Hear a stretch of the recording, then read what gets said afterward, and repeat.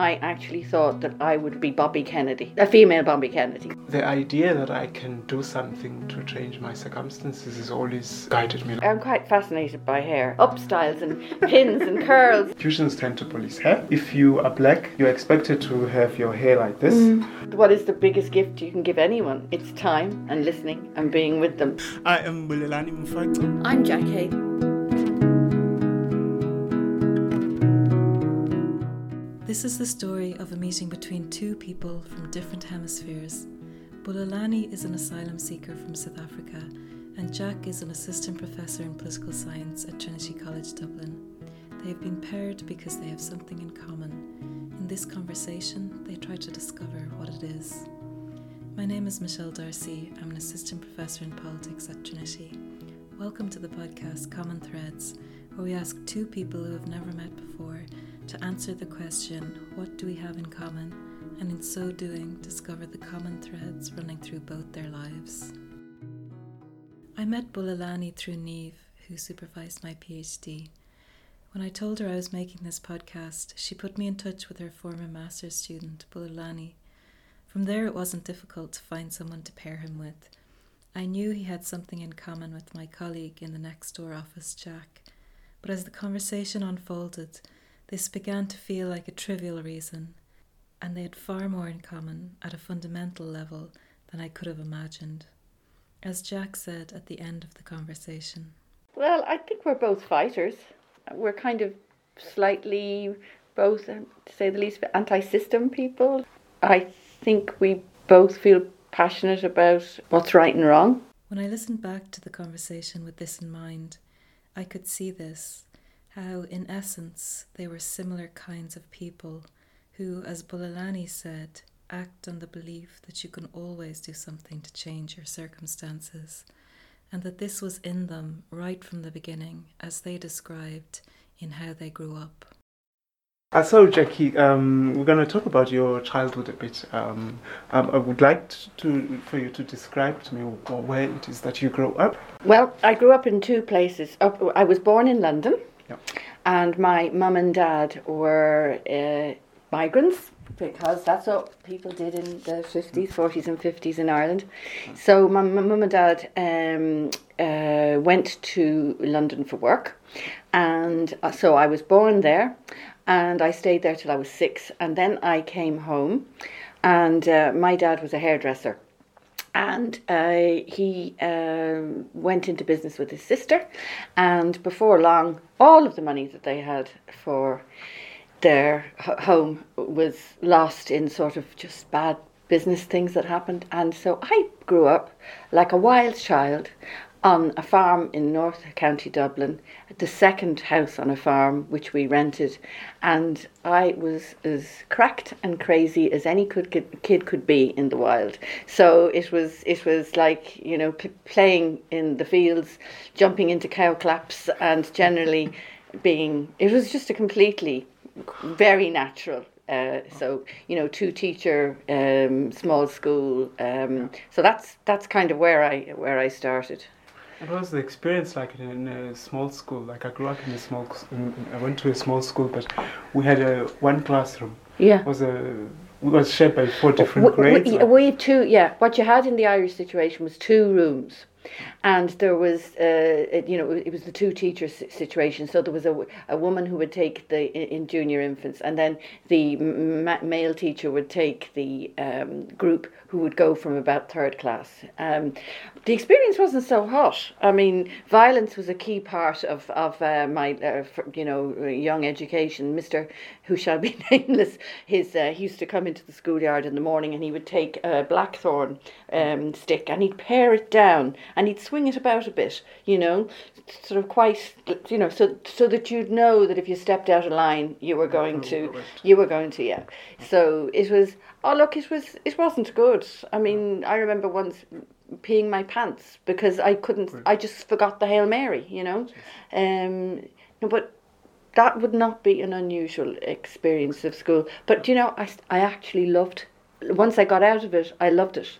Told my mother, I went home one day and I said, I'm gone there's free education in this country now. I want to go to, and I named the school I wanted to go to. You know. You're about to change Yeah. of environment.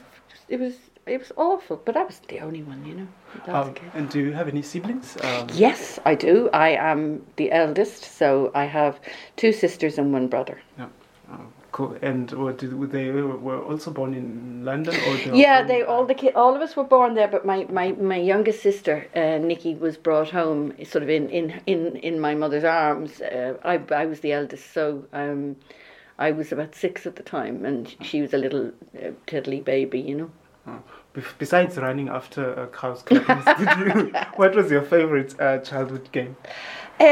Generally being sort of in charge of something. So we used to play. One thing we used to do was there used to be a program on the telly called F Troop, and the hierarchy was there was. Let me think now. There was a lieutenant. I liked the sound of that. There was a sergeant, a lieutenant in the American, tradition. So there was a lieutenant, there was a sergeant, there was a corporal, and there was a dog, and the dog was called Rin Tin Tin or something like that. So I was the lieutenant. My sister Trish was the sergeant. My brother was the corporal, and unfortunately, my little sister was the dog. and I didn't think there was anything wrong. I didn't think there was anything wrong with that, but they did. Could she bark well? She was made bark, yeah, and so that was kind of quite a good game. We got a lot of crack out. I got a lot of crack out of that. Oh, you already said that you liked when you moved from the school. You said you enjoyed it. I loved it. Did you enjoy the new school? Yeah. I went. I was at when I finally got the courage to say I've had it. I was in 6th class at that stage, and the reason I'd had it was the teacher, the male teacher, actually punched one of the male students so badly that he went through the door in the school. And I said, I've had it up to my eyeballs in my own head. And I knew 1967-68 in Ireland was when free education came in at secondary level. So I knew that there was a really good school run by the Dominicans in Eccles Street, and I knew that there was a bus to it. So I had done my pre-planning, and so that was and once I got there, I just loved it, you know. Yeah. And what did you want to be when you were growing up? Oh, I was completely a television baby. So I'd seen a lot of courtroom dramas, and I'd seen a lot of American politics, and I actually thought that I would be Bobby Kennedy, a female Bobby Kennedy was what I thought, because I liked the idea of, I could defend civil rights and I could be up for all good things, and it looked, it was around the. It was, I suppose, in the period, if you think of the age I am, it was sort of after the President Kennedy had been shot, and it was almost like the Camelot period in Irish. So I was going to be that, but in fact I became something completely different. But yeah, it seemed like a plan at the time, you know. Well, lieutenant sounds like it. Oh yeah, boss. Yeah, I was very bossy boots.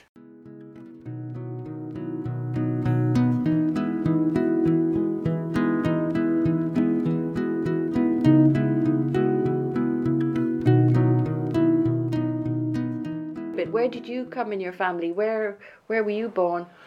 First born, my mother had me when she was a teenager. She would have been 17 to 18. She was in the last secondary school year. Yeah. And I was born then in a very small village, small by Irish South African standards, but here it might be a big town. It's about 5,000 people. But our little corner of the village had very few families, but they had big plots of land, and so the school was quite small in that sense because it wasn't a lot of people around the school. Very tiny.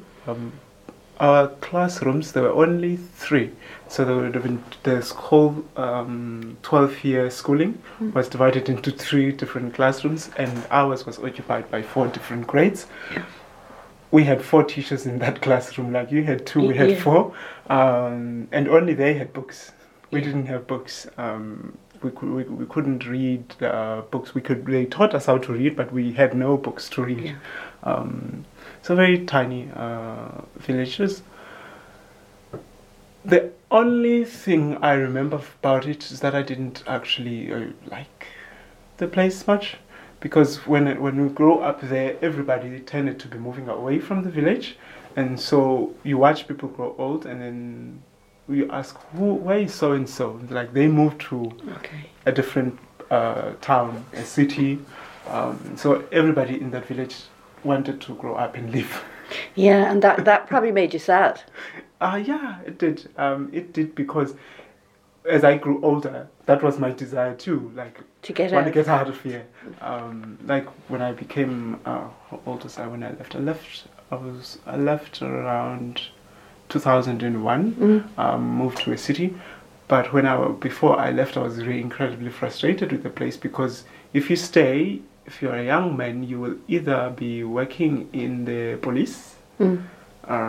If you're not lucky enough to get a job in the police, you have to either join the civil service or work for one of the government departments. There's a lot of corruption and nepotism, so you're not getting in if you don't know anybody in there. So you're likely to be unemployed, and over 80% of the population by 2011, when the last time I was there, was unemployed. So a lot of young people then would just live, and so you get frustrated, and a lot of people would be then addicted to either drugs or alcohol. Very rural place. There isn't much. It's like the only thing that keeps it going would be social grants for the elderly and for children. So as a person, when you grow up, you want to get out of there. Did you have many in family?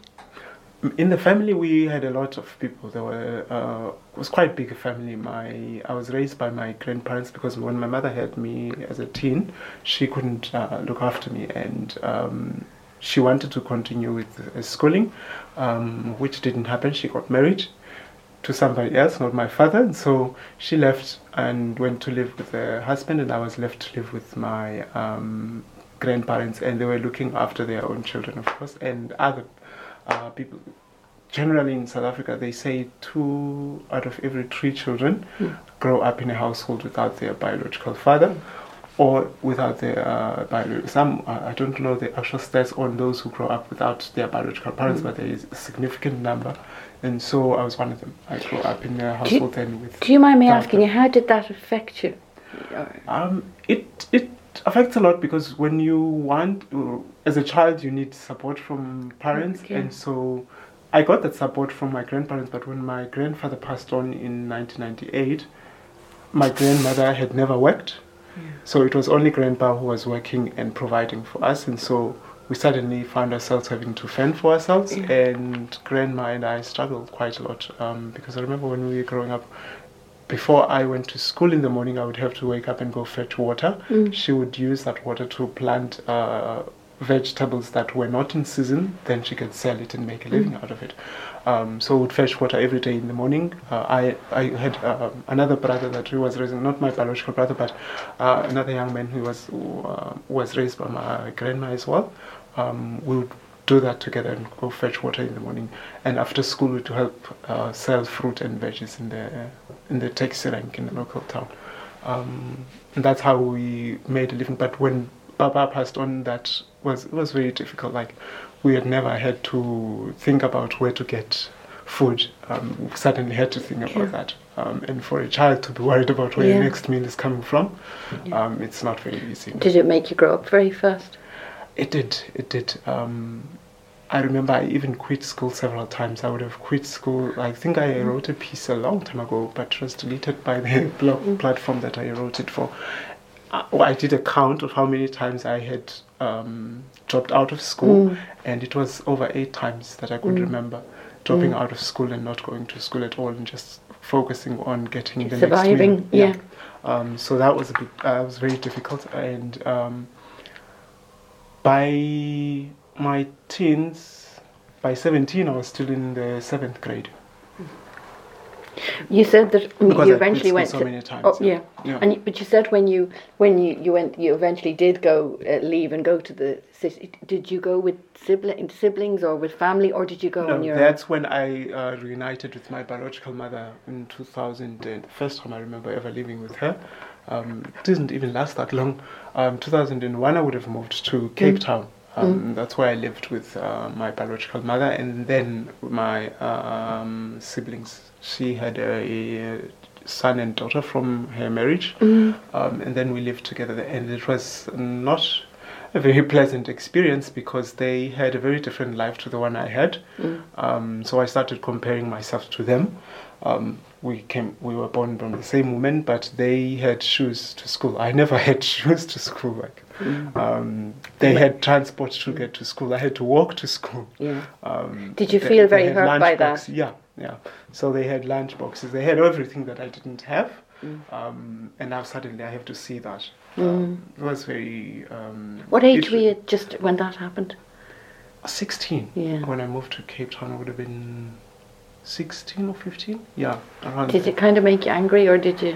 A lot of resentment. Yeah. There was a lot of resentment between me and my mother, my biological mother, and my siblings. Our relationship has never been very typical mother and child relationship. We do speak now, but very the last time I spoke to her was on her birthday last year. Okay, it's hard. In September, so it's very. I'm much more closer to my grandmother than I am with her. It was very difficult. I remember when my siblings had school camps, they went to a former white-only school. So you have different schooling system in South Africa is very different. So you get one for middle-class people, one for somewhere in the middle, and then you get one for working-class people, which are the public schools that are no fee, don't charge any fees. And then they went to an independent school that charges fees, thousands of South African rands. My mother worked, and then she made sure that most of her income went to provide for their education, and they would have their needs. One day they had a school camp to prepare for, and we went out shopping for the school. So when I was looking at the things that we were buying, I was like, I never got any of this. And so things like that got to me. Like every day we would go, she would prepare school lunch for them. It's like, every evening before she goes to bed, she prepares school lunch. It's like there were days when I had to only drink water because there was no food. And I had a mother and a father both living somewhere in South Africa, not in the same place I was in. So it was very hard. When you when you left, did you go on to education, a different school then? I did. I went to Dwasahlobo Public Primary, and from there I went to a secondary school when I was in Cape Town. So I would have changed schools in Cape Town.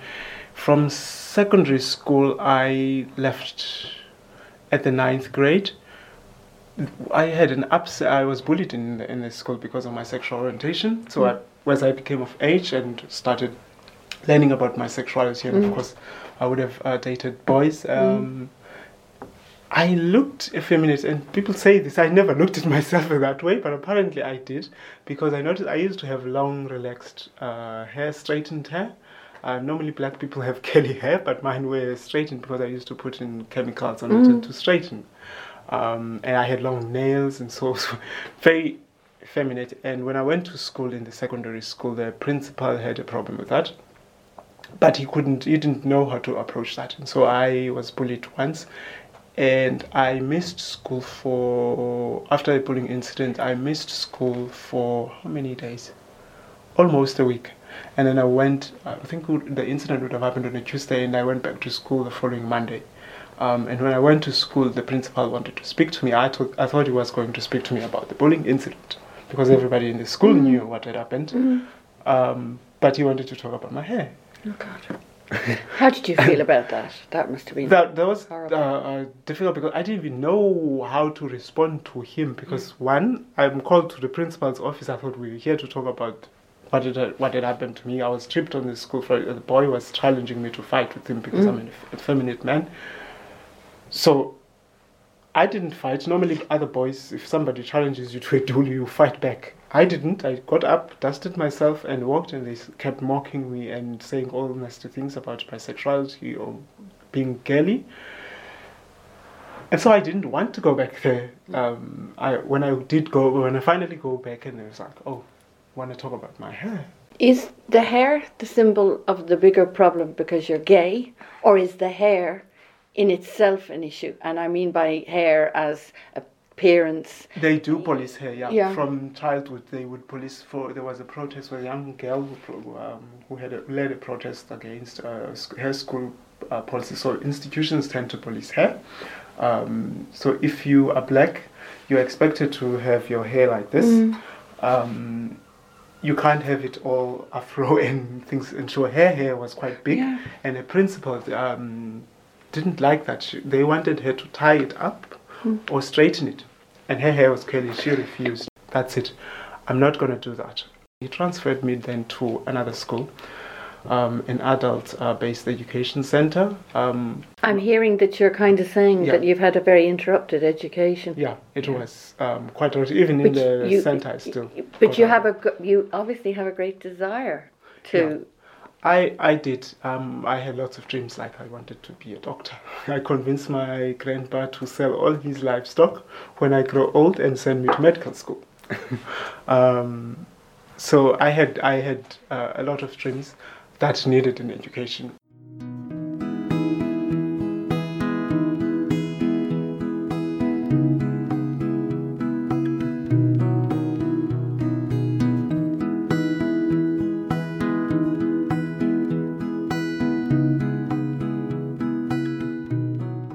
Which teacher from school had the most impact on you? Oh, I was blessed. When I went to secondary school, I very quickly came under the influence of this amazing woman called Beatrice Ryan. And Beatrice was just quite an amazing person, because she, first and foremost, she was an intellectual, and she was a woman. She never married, but she was just a person who had the most exquisite sensibilities, and absolutely had a sense of the power of education and the power of reading. She was both a French teacher and an English teacher, but she took an enormous interest in me and gave me so much. I mean, when I was 13, she brought me, handed me a book which she'd bought for me on pluralism by a philosopher called Marshall McLuhan. I mean, when I look back on it, it was so. You know, I read that book, and I read it again and again, because it was both intellectually stimulating, but I wanted to please her so much. And she was she did a number of things. Firstly, she ensured that I got an awful lot of extracurricular support to do an entrance scholarship to UCD, and because I would have been the first person in my family to go to third level education. And so there was the two things going on. I mean, you know, it was the fact that we had the secondary free education had allowed that much to happen. But so she really supported me. But she was a very spiritual person, and actually teetotaling at that time. But she invited myself and a friend to her flat in Ballsbridge when we were about 17, and we had this lunch, and it was like something out of one of those classic sort of English books. I don't know, I don't know, like a Bronte or something. But she gave us a glass of wine, you know, and it was just amazing. I felt like a lady, and she had such. It's because it was kind of like it was like almost like as if she was responding to all the parts of a person, like the kind of the you as a female, you as aspiring intellectual with hopes, you know, and also kind of it was somebody who had a vision of what you could be, and that, you know, you didn't just have to go into, not disparaging the civil service or any other job, but that there was, you know, that there was other things you could do, and she just gave tremendous support. And so she really did have a profound influence on me, and we've stayed in touch. She tragically died at 90, still in her boots, as they say, last year. But we were friends, and she just had a huge impact on my life, you know. I grew up thinking that I hated my favorite teacher, but I look back now and I think I actually liked her. She used to fetch me from home. She walked past my home, and I hated going to school because I didn't have shoes, and especially in winter. And it was like, she would fetch me every day from school, and the sight of her, start crying from when I see her. Yeah. But you look back differently now. It's funny, you say about that. I would have been, because of my family situation, and one of my friends in school that also my Beatrice kind of really wanted to support came from a better family, and better family in terms of goods, material goods. But it was interesting because there was a suggestion that it was a bad idea. So us being together, because I would only, what was it they thought, I would only be upset by seeing their wealth. So I can really empathise with what you're saying. Obviously I had shoes, but actually they did have holes in them. Our house flooded once and I watched my only pair of school shoes running, and we opened the door. Did you run after them? I ran after the shoes, but unfortunately they sank because they had a big. So I can empathise. Obviously, I wouldn't for a minute suggest that I had as much hardship, but yeah, she was a really important influence on my life. Yeah. And what was your first job then? Right, the first. Now, would this be the first job? First job Oh, ever. sorry. My dad was a hairdresser, so I was at a very early age doing sweeping up in his hairdressing salon, and then I moved on to I got very good. You talked about hair, right? I'm quite fascinated by hair because one of the things that would have been really popular when I was growing up was if any girl was going to a dance, whatever, it was all quite complicated, up styles and pins and curls, and and I got quite good at this, I mean, but this was completely self-taught, so and it was kind of an identity thing too, so, but that was more enjoyable than some of the more drudgery work that I had to do. But I remember when I met my future husband, he couldn't believe that I just didn't seem to have any spare time. But I didn't have spare time because we had to just help, So my weekends and Friday evenings and that would have been in the hairdressing salon doing my bit to keep the show on the road, or the boat on the whatever metaphor you like. So, and what is the most satisfying then work that you've ever had to do? Ultimately, I have to say, because I've done a couple of different jobs and roles, ultimately I do feel that teaching is what I have got most out of. I did enjoy really in a completely different time. I did a bit of investigative journalism, and I worked as a journalist both for radio and television and papers and whatever, and I really and also making programs. I really enjoyed, particularly where we were exploring difficult issues, or basically investigative type of journalism. But in the end, I kind of realised that if you really want to leave a mark and do something, education's a good place to start. You get to help people. You get to help people achieve their best selves.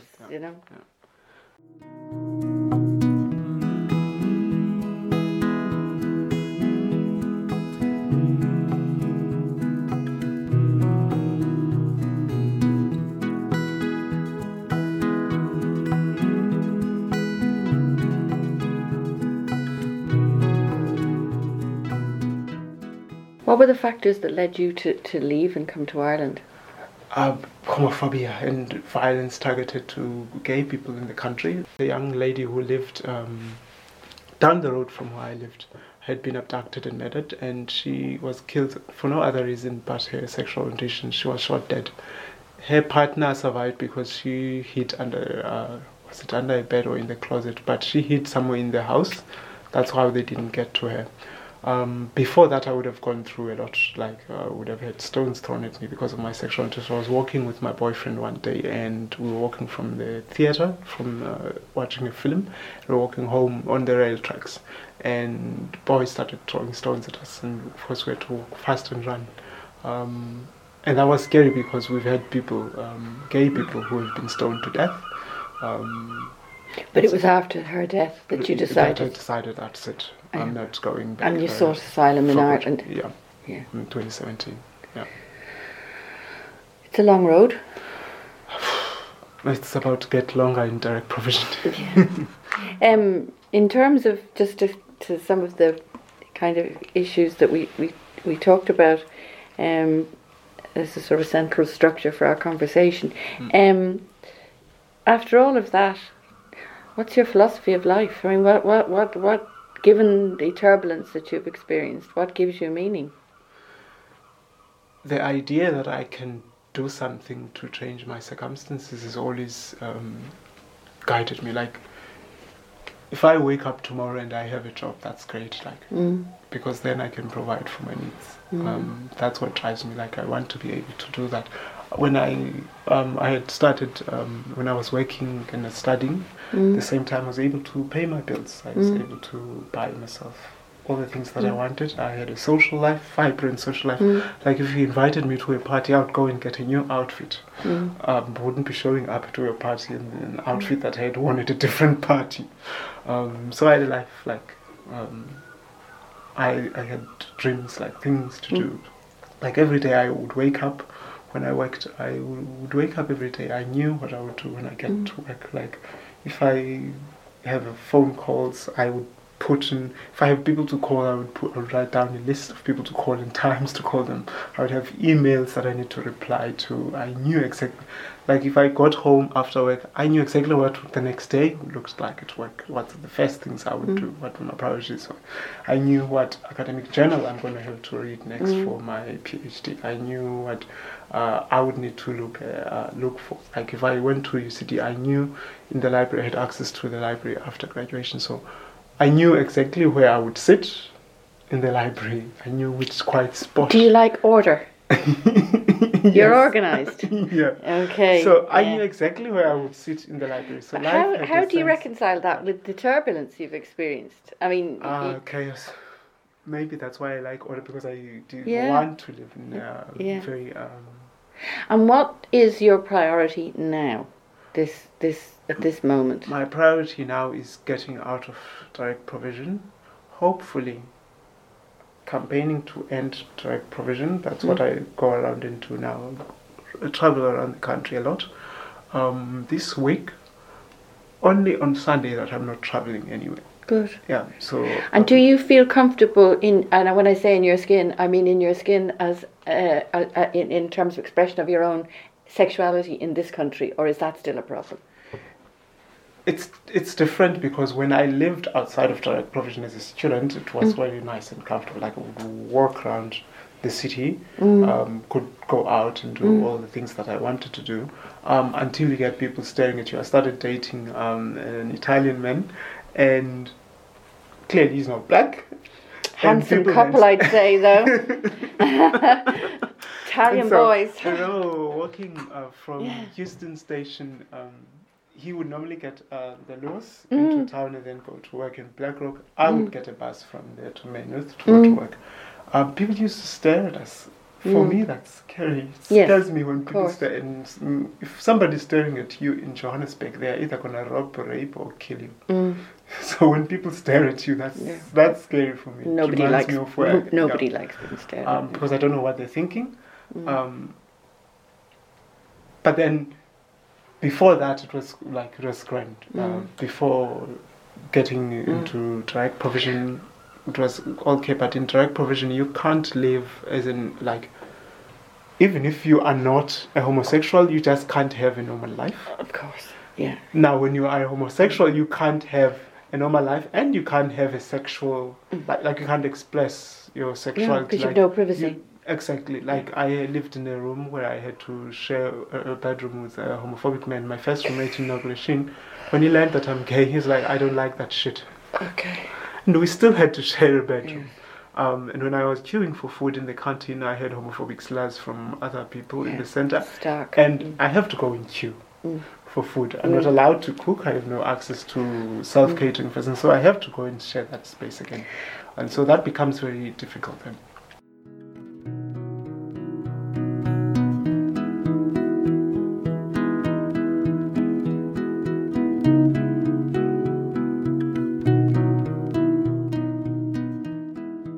What gives meaning then for life? Back to the philosophical questions.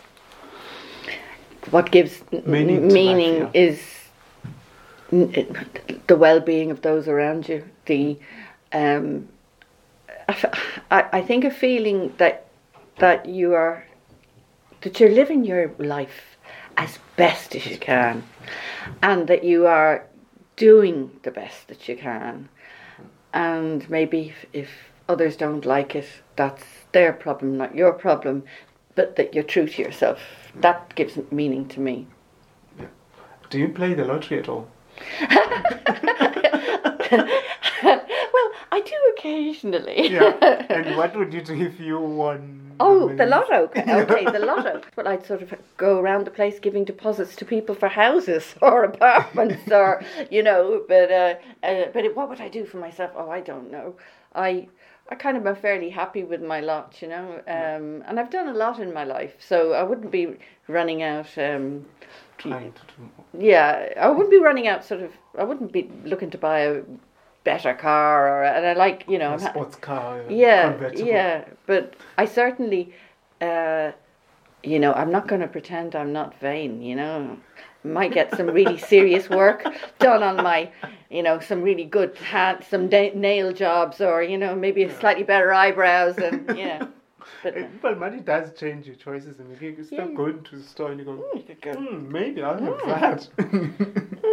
Yeah, or maybe ask somebody if they could possibly turn back the clock on my body. I don't know, but no. Change a bit of this and that. I think the honest answer to anyone who gets money is they have to give some of it away if they don't, because otherwise they're going to end up unhappy. Yeah, that might cause them a lot of stress. Yeah, thinking about it. Yeah, that's my experience of. Can I ask you the same question? Yeah.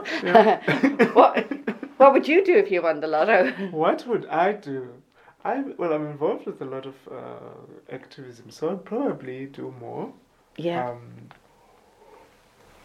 For me, what stresses me out the most is seeing how other people around me stress. That's why I go around and campaign against it. But I could still get, if I got a letter tomorrow saying that I'm a refugee or something, I have a right to stay in Ireland. It would be so easy to just go on with my life and forget about everything else. But seeing people in the centers who are having their dreams dashed, there are people who've been there for 7-10 years. They're never going to get that time back. So if I could do something to change their lives in any way, then I probably would spend most of that money. Yeah. What's your big dream at the moment? My dreams evolved quite a lot. They changed quite a lot. I don't know if I have the biggest dream right now, but right now I'm mostly focused on either getting my studies done and then more work. More advocacy work. I haven't actually sat down and thought about dreaming. It's very hard to dream into a profit because you don't know how long you're going to be there.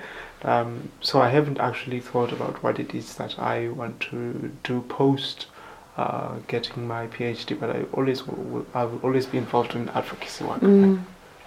What makes you happiest? What makes me the happiest? Oh, that's a lot. The most happiest moments in my life would have been either spent with my grandma or with my friends. Those were the happiest moments. I can't remember being happy without either friends or my grandma. I don't remember a moment in my childhood, or even as an adult, where I was happy and I wasn't around my friends. Even before I came here, I was sitting with my friends and we were making plans. Friends who also wanted out, who wanted to study, to further their academics. One of them completed she wrote to me before the end of last year. She completed her PhD in Portugal. She was studying in Portugal, and she was very excited when she defended her thesis, and they told her that you are now a doctor. And so all my dreams, I would share with my friends, and we plan together, and so that's the happiest moments. What's the really important thing for you in terms of your understanding of your own life? The most important one. The one thing I know for sure, Oprah Winfrey says, what do I know for sure? The one thing I know for sure is that I can alter the course of my life. And so it's very frustrating to be in a direct provision center where I cannot do that. So that's that ability to shape major aspects of my life.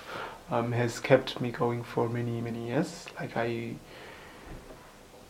I've been through quite a lot, even from being a kid, not knowing when my next meal is going to come from, to days when I actually have enough. I've worked, I've been able to provide for myself and have enough to live on and can actually support others. I used to live with my siblings. When my biological mother left, she got married again. They were still in high school, and I lived with my little brother and my little sister, and I used to provide her. So I'm most satisfied, when I'm well and they're well, when people around me are well. And what about now? What makes you... what? Now, that's a very difficult one. Knowing that I can go around and get people to sit back and think about how Ireland treats asylum seekers in the country gives me a great sense of satisfaction that I have, like the people I meet, whether it be in Cork or Galway or in Dublin or in a very small town in County Wexford, would have never have had anybody from Direct Provision speaking about the things I speak to them about. They would have never encountered. Some of them don't even know about Direct Provision. So when they hear their experiences and they see a person who lives in a Direct Provision centre, sometimes they would have read about Direct Provision, but they wouldn't know much about it. And so when you speak to them and you see their eyes being opened, like, oh, this is what's going on, and you see the agency to change it, that motivates me.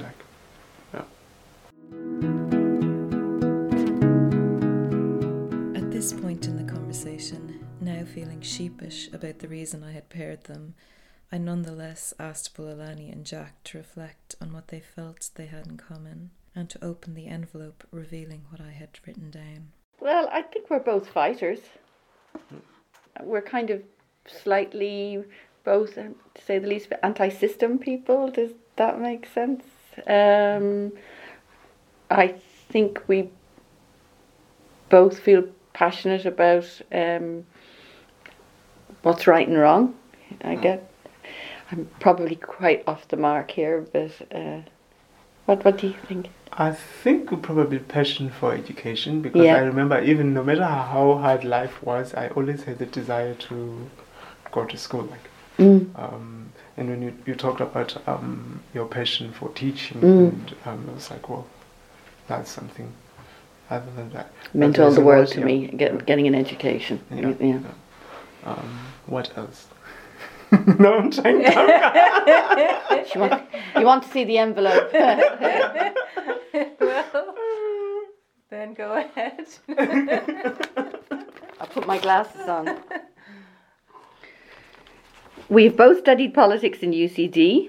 You both approached doing a PhD, having first spent time living and working in the real world. Yeah. Yes.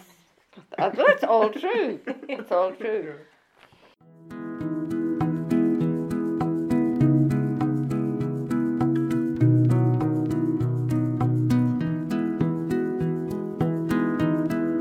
Asylum seekers are usually defined in public narrative and in our understanding of them by their stories of persecution and what they are fleeing from. With this podcast, I wanted to provide them with a chance to be their full selves, as complex and complete human beings. But in listening to Bulelani's story, I realised that the fact that they are asylum seekers could not be excised from the story. Bulelani is here not only because he has been persecuted as a gay man, it is also because, in his words, he is someone for whom the idea that I can change my circumstances has always guided me. There were 5,660 asylum seekers in Ireland at the end of 2018, who are all people who have acted on this belief and sought refuge from persecution and war. Most are living in direct provision, which, as Bulelani says, takes away their ability to shape their lives, to the point of not being able to make themselves a cup of tea. In taking away their agency, we are cutting to the core of who they are.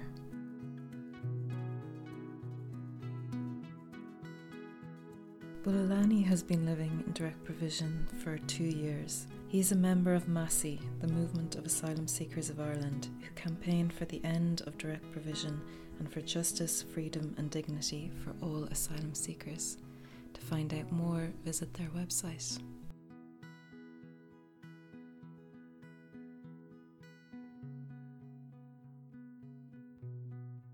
This podcast was funded by the Equality Fund at Trinity College Dublin. It was produced by Michelle Darcy and the assistant producer is Iman Aboud. Thanks to all the participants and to Gizem Arakan, Clara Chan, Kay Michael Cahill and Matthew Darcy, Claire Devlin, Olive Donnelly, Niamh Hardiman, Jacqueline Hayden, Lisa Keenan, Liam Neefsey, Andy Pollock, Saoirse Pollock, Michelle Redmond, Peter Stone and Heidi Wankading. The graphic design is by Clara Chan and the music is by Macrofilm. Thank you so much for listening.